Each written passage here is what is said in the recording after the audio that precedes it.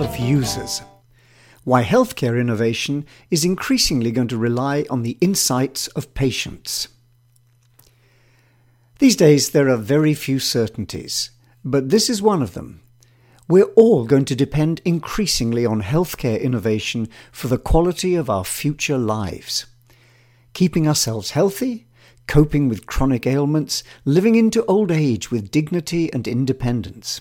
We all want this, and we're going to need all the help we can find to help us get there. Which explains the huge and growing size of the healthcare industry and the explosion of startups in this space. Healthcare innovation matters. But look again at that first paragraph. This isn't a sector we can be entirely objective about, looking in through the window at it. It's about us. It concerns each of us as individuals, with all the diversity that implies. We all have a stake in healthcare innovation, but we're also aware that one size isn't necessarily going to fit us all. So there's real scope for our voices to be heard and our ideas to be used. A classic opportunity for user innovation. Now, the rhetoric's been there for a long time.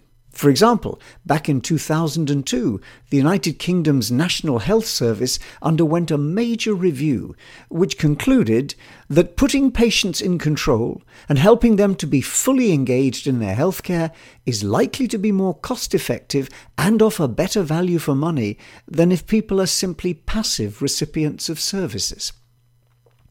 But this isn't just a nice-to-have aspiration. There's good evidence that bringing users into the innovation equation is of value.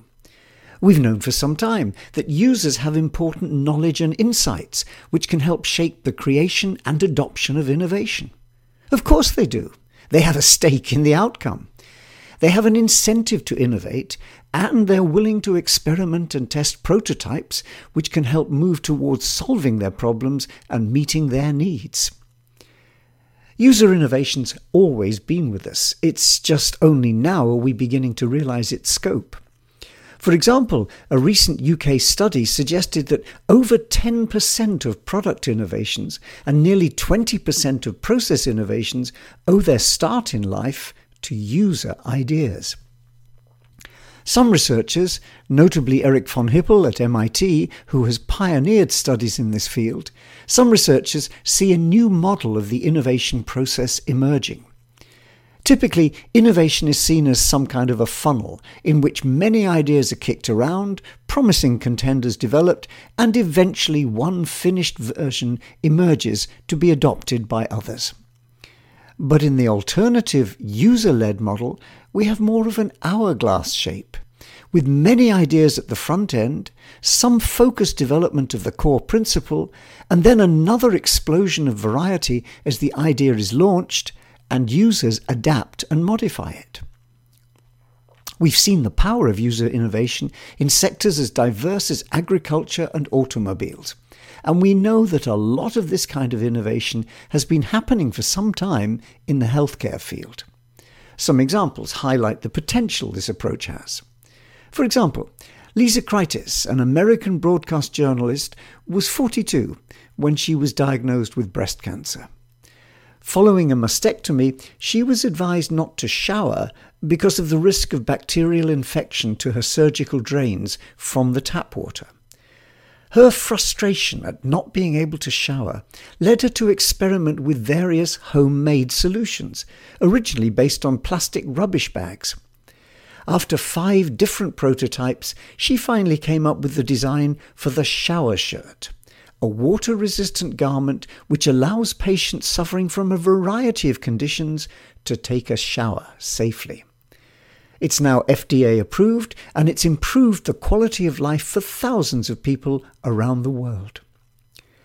Or Paul Bach, who was an industrial design student who became tetraplegic after an accident. Confined to a wheelchair, he realized that the market didn't offer mobility solutions which matched his lifestyle. His frustration led him to develop a range of add-on hand bikes, which gave him back some measure of independence. As he explained, I set out to make my own inventions. I wanted something that would solve my basic problem. autonomy and dependence. Once again, the solution he found for his problem has ended up benefiting many others. Sometimes such user innovation takes an extreme trajectory. In the case of Tal Goldsworthy, his diagnosis with Marfan syndrome, which is a heart problem which led to his having an aortic aneurysm, held out little hope beyond high-risk open-heart surgery. Instead, he designed Exovasc, an external support for the aortic roof, and then he persuaded a surgeon to implant the device. As a result, he's still alive nearly 20 years later, and so are hundreds of other patients who benefited from his idea. These and hundreds of other stories like them can be found on a platform called Patient Innovation, which has a simple purpose: to discover and diffuse user innovations of this kind in the field of healthcare. Not all users, of course, want to be innovators. There are really two problems with user innovation. First, users aren't equal. Some are classic user innovators, tolerant of failure and with a high incentive for innovation. Those examples we just gave are clear illustrations of this. But not everyone is a hero innovator of this kind. In fact, we can identify a spectrum of user innovation ranging from those who are passive to those who are highly active. And we can identify at least 3 different positions for user involvement along this spectrum. We have the informed patient, someone who's equipped to use technology based on their improved understanding. For example, accessing and managing their own health records and making informed decisions about courses of action, becoming partners with healthcare professionals. Or the involved patient, playing an active role within a wider healthcare delivery system and enabled to do so by technology. Here, the approaches widely used in the commercial sector are finding increasing application, with users actively engaged at the front end of innovation, evaluating prototypes, providing valuable feedback to help pivot designs, and acting as a crowdsourced laboratory for development. And we have the innovating patient, providing ideas of their own based on their deep understanding of their healthcare issue. At the limit, we find here the kind of patient innovators we've just described, prototyping and trialling their ideas out on themselves or on their nearest and dearest. But there's a second question, which is around how we engage users as innovators. We've seen that users differ in how far they're willing or feel able to participate in innovation, but how do we involve them? Are there ways to help them articulate their ideas and concerns? Maybe even ways to move them along the spectrum to enable their voices to be heard? How can we release the power of users? Well, that's a very big question, but it's one which we're looking at in a major international project headquartered in Norway. The focus is on the tools and methods which might help user engagement in healthcare, such as design methods, using tools to articulate and hear the patient voice, things like storytelling and journey mapping, right through to online collaboration platforms. And one of the big areas we're exploring is the idea of opening up boundary spaces. Innovation is interaction around ideas. That's why prototyping's so important. Boundary objects, prototypes, enable different stakeholders to have their say. But what about environments which help? It's the same principle, interaction for innovation, and essentially leads to a kind of space for co-creation. Boundary spaces aren't simply rooms to meet, but environments which are designed to be supportive in an enabling, catalytic, and challenging way. Interest in this idea of boundary spaces explains the explosive growth of innovation labs. Now, these days, every self-respecting company, and indeed not-for-profit and public sector organizations, will have their own version of an innovation lab.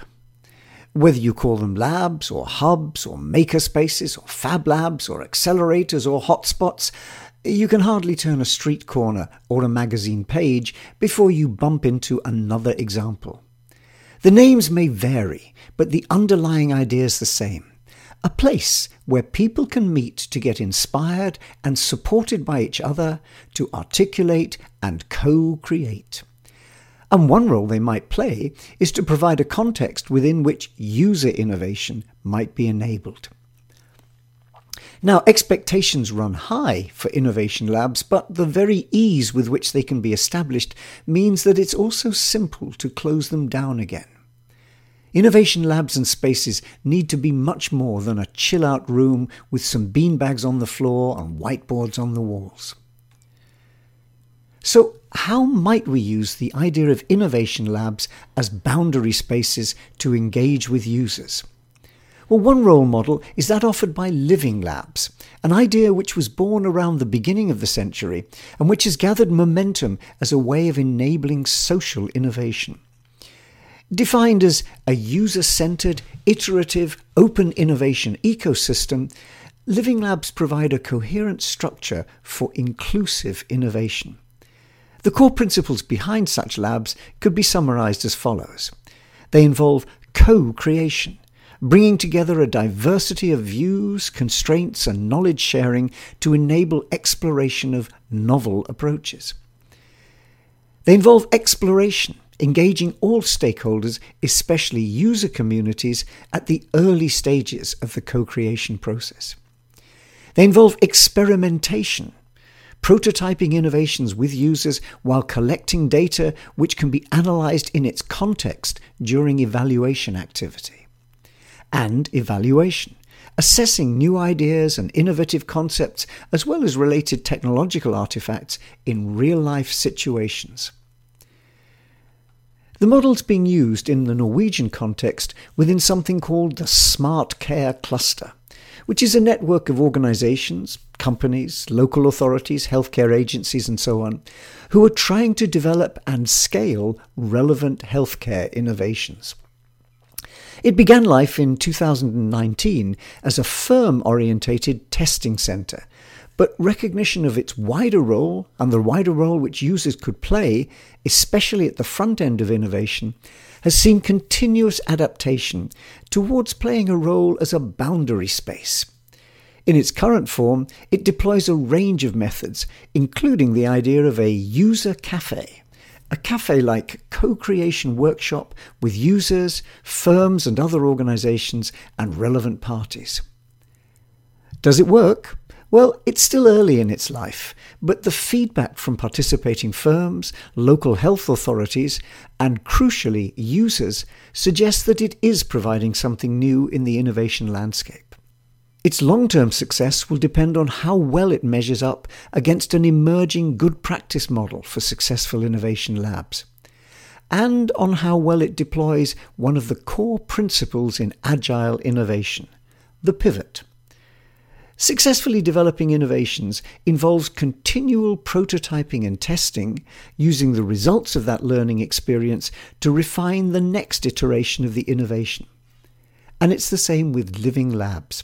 They need to adapt and grow on a continuing basis, informed by careful reflection and driven by a commitment to action. It's important that they do. Our healthy future might just depend on them.